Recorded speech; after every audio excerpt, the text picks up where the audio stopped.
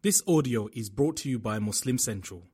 Please consider donating to help cover our running costs and future projects by visiting www.muslimcentral.com/donate. Assalamu alaikum wa rahmatullahi wa barakatuh. Bismillahir Rahmanir Rahim. Alhamdulillahi Rabbil Alameen. Wassalatu wassalamu ala ashrafil anbiya'i wal mursaleen nabiyyina Muhammadin wa ala alihi wa ashabihi والتابعين ومن تبعهم بإحسان إلى يوم الدين وبعد. We praise Allah subhanahu wa ta'ala. We send blessings and salutations upon Muhammad sallallahu alayhi wa sallam and all his companions. We ask Allah subhanahu wa ta'ala to bless them all, his entire household, and may Allah subhanahu wa ta'ala bless every single one of us. My brothers and sisters, this is the house of Allah subhanahu wa ta'ala. It belongs to Allah. It is known as Baytullah, the house of Allah. And the primary house of Allah subhanahu wa ta'ala is the Kaaba in Makkah al-Mukarramah. Al-Masjid al-Haram is the greatest of all places on earth. That is Al-Masjid al-Haram, the greatest of all the masajid, where the Prophet sallallahu alayhi wa sallam says, whoever reads one salah there, it is equivalent to 100,000 salah read elsewhere besides Al-Masjid al-Nabawi and Al-Masjid al-Aqsa. So at the time, the Prophet ﷺ had taken his companions and proceeded to Makkah al-Mukarramah with the intention of making Umrah, praising Allah subhanahu wa ta'ala, doing the tawaf and so on. And they were blocked by the mushriks of Mecca. And as you know, they stopped in a place known as Hudaybiyah. And these people were blocked for no reason. In fact, the mushriks had said, we are not going to allow you here. And it was not the norm, because anyone who wanted the house of Allah subhanahu wa ta'ala was always free to go to that house. So Allah subhanahu wa ta'ala revealed verses. Verse number 114 of Surah Al-Baqarah. وَمَنْ أَظْلَمُ مِمَّنْ مَنَعَ مَسَاجِدَ اللَّهِ أَنْ يُذْكَرَ فِيهَا اسْمُهُ وَسَعَى فِي خَرَابِهَا أولئك ما كان لهم أن يدخلوها إلا خائفين. Allah subhanahu wa ta'ala says, who is more oppressive than the one who blocks the remembrance of Allah subhanahu wa ta'ala, the one who stops people from coming to the house, the one who causes harm to the house of Allah subhanahu wa ta'ala, the one who not only destroys the infrastructure of the house of Allah, but the one who harms those who come to the house of Allah. Those who block people from the masjid, they are criminals. Allah says there cannot be a worse person than that. So although the verse was revealed regarding the mushriks of Mecca on the occasion of Hudaybiyah, we have something to learn from it. Brothers and sisters, in this house, everyone is welcome. In this house, the people who are here, we need to facilitate for them their stay in the house of Allah subhanahu wa ta'ala. We need to learn to greet one another, to make each other comfortable. So much so that if there is an offensive smell coming from us, we are meant to ensure that we've gargled our mouths, perhaps we've applied some perfume, we've washed ourselves correctly before we come into the house of Allah. Because we would not like to harm people. Nobody should stand next to us and feel that they are uncomfortable standing because of a smell, because of a few bad words that we've uttered. We should not make people feel unwanted in this beautiful house of Allah subhanahu wa ta'ala. This is not a place to do business deals. Sometimes you find a wealthy businessman, the only place you might be able to have a decent private chat with him, astaghfirullah, is the house of Allah subhanahu wa ta'ala. Did you come here to do business? Did you come here to make people feel very difficult, in the sense that perhaps they might feel uncomfortable because of what you are asking them? Leave all that for outside. May Allah subhanahu wa ta'ala help us understand. Another very important lesson we learn. Umar ibn al-Khattab radiallahu anhu, we all know, was the second in rank of all the companions of Muhammad sallallahu alayhi wa sallam after Abu Bakr as-Siddiq radiallahu anhu. This man was so powerful. He was known as Al-Faruq. And the hadith says that had shaitan, or had Umar ibn al-Khattab walked on a gully, shaitan would tread another gully altogether. That's the power of this man. So he used to be extremely intelligent, and he was a person who used to utter words sometimes the revelation came coinciding his exact words. On one of the occasions, he was telling Muhammad sallallahu alayhi wasallam, why don't we read salah or fulfill at least some salah at the point where Ibrahim alayhi salatu wasalam, there is a demarcation of his feet known as Maqam Ibrahim. And guess what? Sometime later, verse number 125 of Surah Al-Baqarah was revealed. Exactly the wording that was used by Umar ibn al-Khattab radiyallahu anhu. وَاتَّخِذُوا مِن مَّقَامِ إِبْرَاهِيمَ مُصَلًّى. And you should take the place of the footprint of Ibrahim alayhi salatu wasalam as a place where you should read the prayer. And we all know after engaging in the circumambulation or tawaf of the Kaaba 7 rounds, you have to actually read those 2 units of prayer at that particular point or somewhere nearby if possible. We ask Allah subhanahu wa ta'ala to accept it from us. What a beautiful verse. Reasons of revelation, it was the statement of Umar ibn al-Khattab radiallahu anhu, and revelation came from the heaven confirming what this beautiful, powerful man had actually uttered. This narration appears in Sahih al-Bukhari, narrated by Anas ibn Malik radiallahu anhu. Then we have a beautiful story which is muttafaq alayh, reported by Al-Bara ibn Azib radiyallahu anhu. You and I are aware that before we faced Makkatul Mukarramah in Qibla, where did we used to face? Baytul Maqdis, Jerusalem. So there came a time when Muhammad sallallahu alayhi wasallam, he wanted to change the facing of the Jerusalem to facing somewhere else. And he used to look up to the skies. And Allah subhanahu wa ta'ala says, قَدْ نَرَى تَقَلُّبَ وَجْهِكَ فِي السَّمَاءِ فَلَنُوَلِّيَنَّكَ قِبْلَةً تَرْضَاهَا. Indeed, we have seen the turning of your head, the turning of your sight and vision towards the sky. We saw the turning of your face towards the sky. We will indeed let you face a qibla that will please you. It will be something that will make you happy, a place. And Allah subhanahu wa ta'ala says, فَوَلِّ وَجْهَكَ شَطْرَ الْمَسْجِدِ الْحَرَامِ. So turn your face towards Al-Masjid al-Haram, and that is Makkatul Mukarramah. And Allah subhanahu wa ta'ala had revealed this, and the people had fulfilled Salatul Asr facing the new direction, facing the direction of Makkatul Mukarramah. So after having read the salah, one of the men from amongst those who read with Muhammad sallallahu alayhi wasallam happened to go out to another area in the outskirts or on the outskirts of Medina Munawwara. And he saw people reading Salatul Asr. They were involved or engaged in salah with jama'ah, Salatul Asr. They were facing the old Qibla. They were facing Jerusalem. And so while they were in salah, he made an announcement loudly to say the Qibla has been changed to Makkatul Mukarramah, to Al-Masjid al-Haram in Mecca. And they heard him, they knew he was honest. The Imam was standing facing the front. The entire masjid in salah, Salatul Asr, they turned around while in prayer and completed the rest of their prayer facing Makkatul Mukarramah. And for your information, it was a 180-degree turn.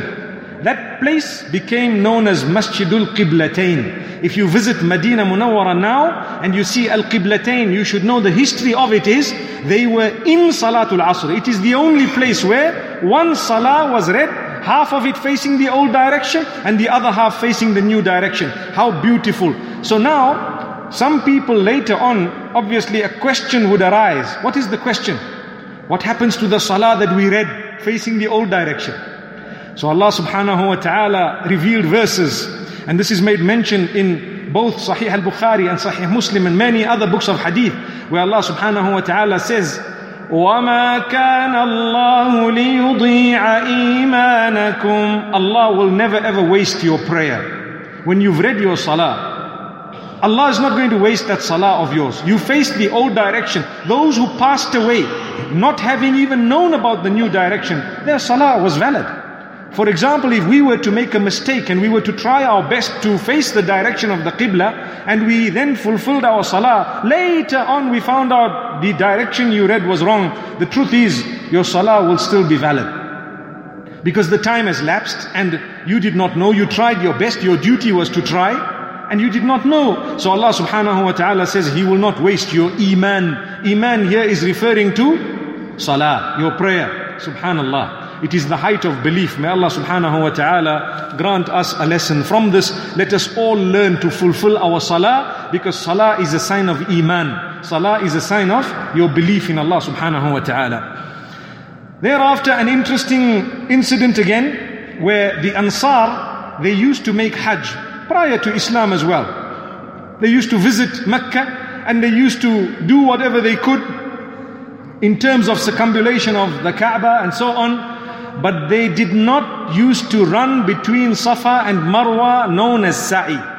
They did not used to run. Why? Because there used to be some idols on the two mounts, according to one narration. The narration of Aisha radiallahu anha, also muttafaqun alayh.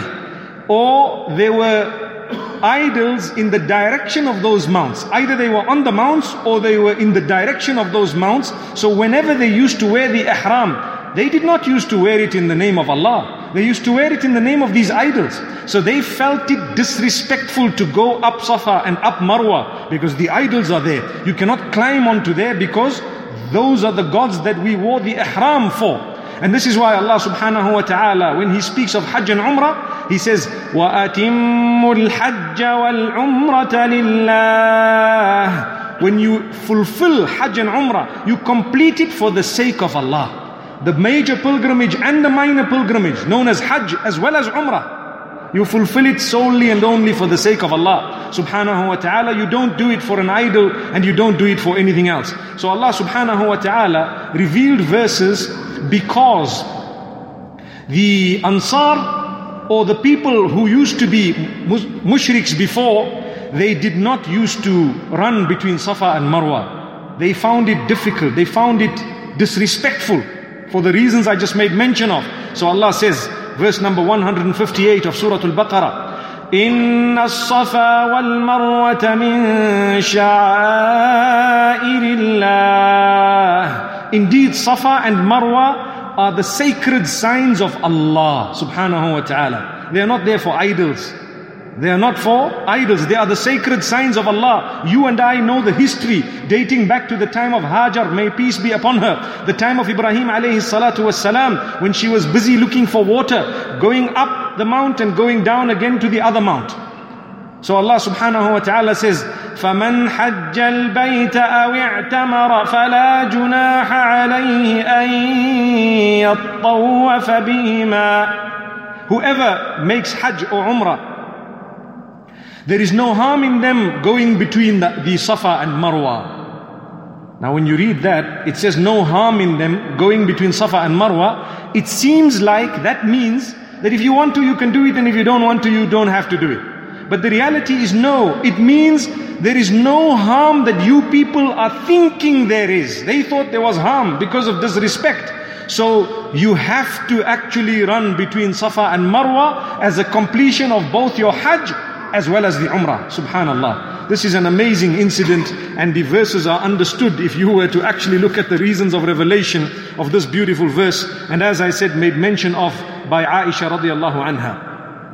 Then we have another very interesting incident when the verse وَإِلَهُكُمْ إِلَهٌ وَاحِدٌ لَا إِلَهَ إِلَّا هُوَ الرَّحْمَنُ الرَّحِيمُ.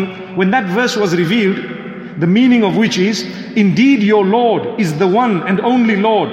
There is none worthy of worship besides Him, the most beneficent, the most merciful. When that verse was revealed, the mushrikeen, do you know what they said? إِن كَانَ هَكَذَا فَلْيَأْتِنَا بِآيَةٍ. If that is the case, if your Lord is one, then we want to see a sign. Send us a sign. So the next verse was revealed, verse number 164 of Surah Al-Baqarah. Allah subhanahu wa ta'ala is literally saying, you are asking for one sign from us. We want to show you there are millions of signs if only you were bothered to look. If you want to prove Allah is one, there are millions of signs. Listen to the signs. إِنَّ فِي خَلْقِ السَّمَاوَاتِ وَالْأَرْضِ وَاخْتِلَافِ اللَّيْلِ وَالنَّهَارِ لَآيَاتٍ لِأُولِي الْأَلْبَابِ. Allahu Akbar. In fact, this verse in Surah Al-Baqarah, it ends in a different way. إن في خلق السماوات والأرض واختلاف الليل والنهار والفلك التي تجري في البحر بما ينفع الناس وما أنزل الله من السماء من ماء فأحيا به الأرض بعد موتها وبث فيها من كل دابة وتصريف الرياح والسحاب المسخر. Allahu Akbar. What a powerful verse. Let's make mention of what Allah is saying. He says, indeed, in the creation of the skies and the earth, signs for those who have intellect, in the creation of the skies and the earth and the connection of the night and the day, and Allah makes mention of the ship that is moving on the sea, and Allah makes mention of the rain that comes from the heavens that causes the plants to grow, and the wind that moves the seeds as well as the clouds and so on. Subhanallah, Allah says these are all signs for those who have sound intellect. You asking if Allah is one? If there was more than one God, there would have been chaos. But look at how uniform the creatures of Allah subhanahu wa ta'ala are. The movement of the day and night is so immaculate that today we can literally calculate exactly when the sun is going to rise and when it's going to set and so on. If there were other gods besides Allah, perhaps there would have been a dispute even once.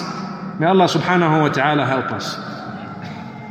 Then Allah subhanahu wa ta'ala makes mention of a very, very powerful point even connected to this beautiful month of Ramadan in a beautiful way. There was a Bedouin man, and this is made mention of in Tafsir al-Tabari. He came to Muhammad sallallahu alayhi wa sallam and he says, أَقَرِيبٌ رَبُّنَا فَنُنَاجِيهِ أَمْ بَعِيدٌ فَنُنَادِيهِ.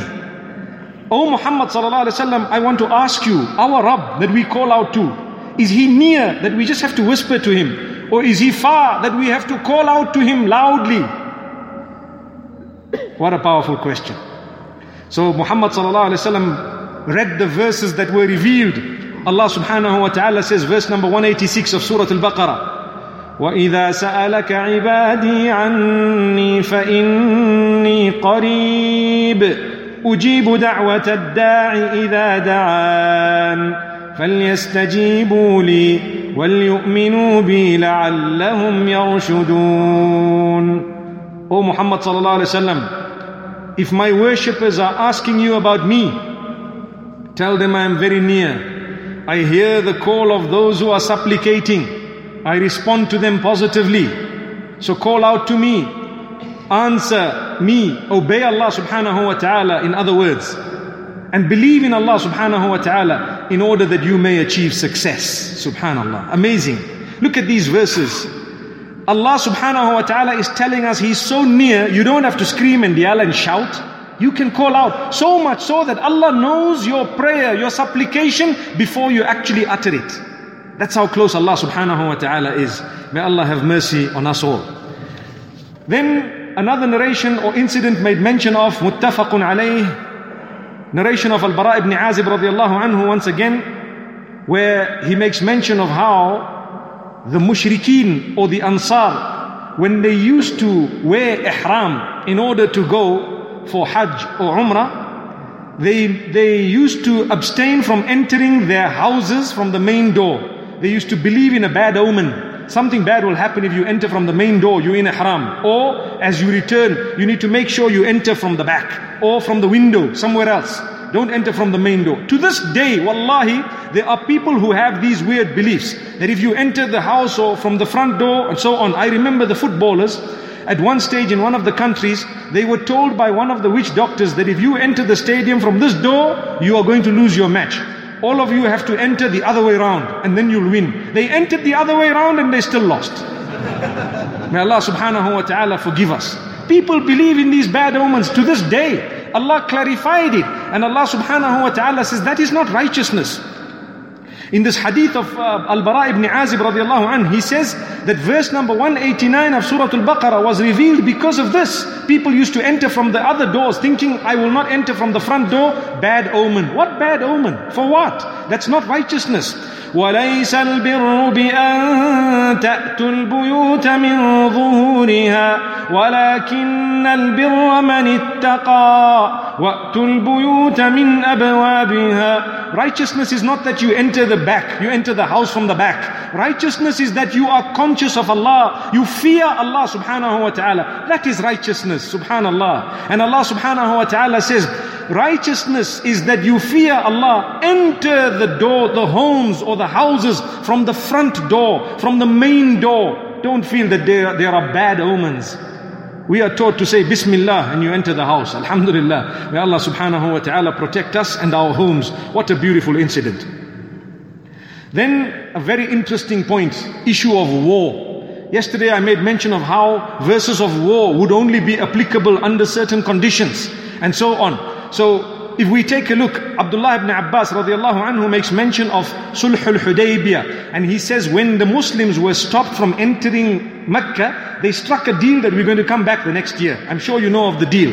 So the following year they started making preparations and they were now leaving to go for Makkatul Mukarramah for Umrah. So something interesting happened. Some of the Sahaba radiallahu anhum, they had a feeling that what if the mushrikeen of Mecca happened to break their promise. They said they will leave for a period of time until the Muslimin can finish their Umrah and then they will come back to Mecca. What if they don't? And what if they harm us? What should we do? Because Mecca is a sacred place. You all know that there are sacred places you're not allowed to fight in.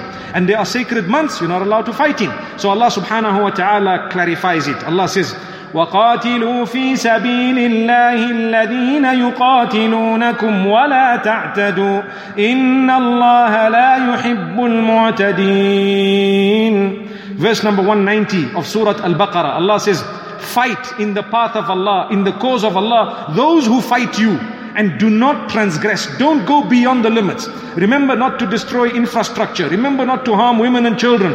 Remember not to harm those who don't want to fight you. Remember not to harm those who are in their places of worship, no matter what they are worshipping, and so on. Remember not to destroy the ecosystem. These are all rules and regulations of combat. Subhanallah. This incident, they were fearing that perhaps someone might attack them in a place that is sacred. So should we just take the attack and get smacked up and perhaps lose? Allah says no. If they attack you even in Mecca, you attack them back because they started. If they attack you even in the months that are sacred, you attack them back because they started. Subhanallah. Look at the justice system of Islam. But Allah says, do not exceed the limits. Don't go beyond the limits. And I've already explained to you part of the rules and regulations stipulated by Muhammad sallallahu alayhi wasallam. Today, people are using the name of Islam to destroy infrastructure, to kill people of other faiths, to destroy anything that comes in their path, to harm people, to destroy plant life, the animals, to kill people in their places of worship, to destroy the places of worship, to harm women and children and so on, to attack those who don't want to fight them. And they're using the name of Allah, and they're using verses that they have not understood. May Allah subhanahu wa ta'ala protect us. Yes, indeed, where we Muslimin are attacked, or anyone is attacked for that matter, they have the right to defend themselves. May Allah subhanahu wa ta'ala help us. May He protect us, and may He protect all those who are oppressed across the globe. But may He safeguard us from transgression and from going beyond the limits. Ameen. Then Allah subhanahu wa ta'ala makes mention of another thing regarding Hajj and Umrah. Again, we have a Sahabi, a famous Sahabi. His name is Ka'b ibn Ujrah radiyallahu anhu. He says, and this hadith is muttafaq alayh. He says, we went for Umrah and I was in Ihram and I had lice in my hair. And now you know that you're not allowed to cut your hair until you have done certain things. So you cannot just put on your Ihram and shave your hair. We still haven't even gone into Mecca. And the lice was affecting me so badly. His hair was obviously full of these little, I'm sure you know what lice is, right? So what happened as a result is Muhammad sallallahu alayhi wasallam saw him and asked him a question. Is this harming you? He said, yes. He said, okay, shave your hair. Subhanallah. But you haven't yet made Umrah. Shave your hair. Either you can free a slave, or you can fast some days, or you can feed some poor people, and so on. Or you can sacrifice an animal. sorry, not free a slave, but sacrifice an animal. If you don't have an animal, he said, I don't have an animal to sacrifice. Well, then fast for 3 days. Or feed 6 poor people, half a measurement each. Feed them. And then Allah subhanahu wa ta'ala had showed Muhammad sallallahu alayhi wa sallam this, and it became a verse that was recited and is recited, and we read it tonight in the beautiful Taraweeh. Allah subhanahu wa ta'ala says, فَمَنْ كَانَ مِنْكُمْ مَرِيضًا أَوْ بِهِ أَذًى مِّن رَأْسِهِ فَفِدْيَةٌ مِّن صِيَامٍ أَوْ صَدَقَةٍ أَوْ نُسُكٍ. Regarding the Umrah and the Ihram and the rules of Ihram, then Allah subhanahu wa ta'ala says, verse number 196, that if anyone from amongst you is sick or they have a problem in their hair, the lice of Ka'b ibn Ujra radiallahu anhu being spoken about in the verse, then they can obviously cut their hair, but they will have to compensate in one of 3 ways.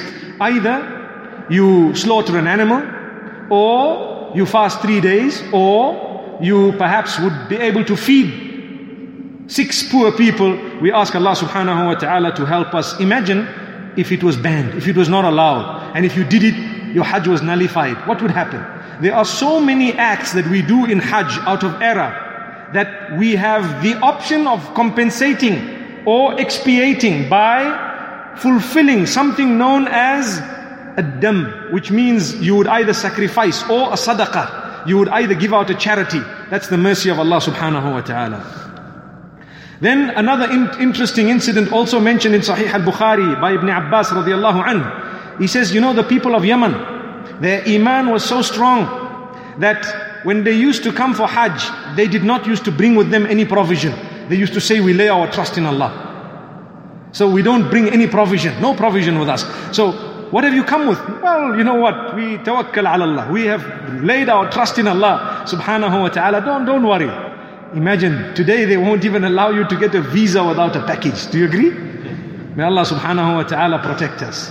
So verses were revealed to declare that that was not actually laying trust in Allah. Allah says, وَتَزَوَّدُوا فَإِنَّ خَيْرَ الزَّادِ التَّقْوَى. You must take provision. And indeed, the best of provision is taqwa, to be conscious of Allah subhanahu wa ta'ala. Do you know, when you do not tie your camel and you say, I lay my trust in Allah, you are actually insulting Allah. Because Allah gave you the power to fulfill something. He tells you, you fulfill your role, I will fulfill mine. It's like you are saying, don't worry, you fulfill both mine and your role. What an insult. You lock your car, you lock your house, you tie your camel, then you say, Tawakkaltu ala Allah. I've laid my trust in Allah. That is called true laying of trust in Allah, because you did what Allah gave you in terms of capacity before you just laid it into the hands of Allah subhanahu wa ta'ala. So this was revealed, verse number 197 of Surah Al-Baqarah, regarding the people of Yemen who were coming for Hajj without any provision, saying that we have laid our trust in Allah subhanahu wa ta'ala. Then we have another interesting incident again mentioned in Sahih al-Bukhari by Ibn Abbas radiallahu anhu. Once again, he says, there were these carnivals, or there were these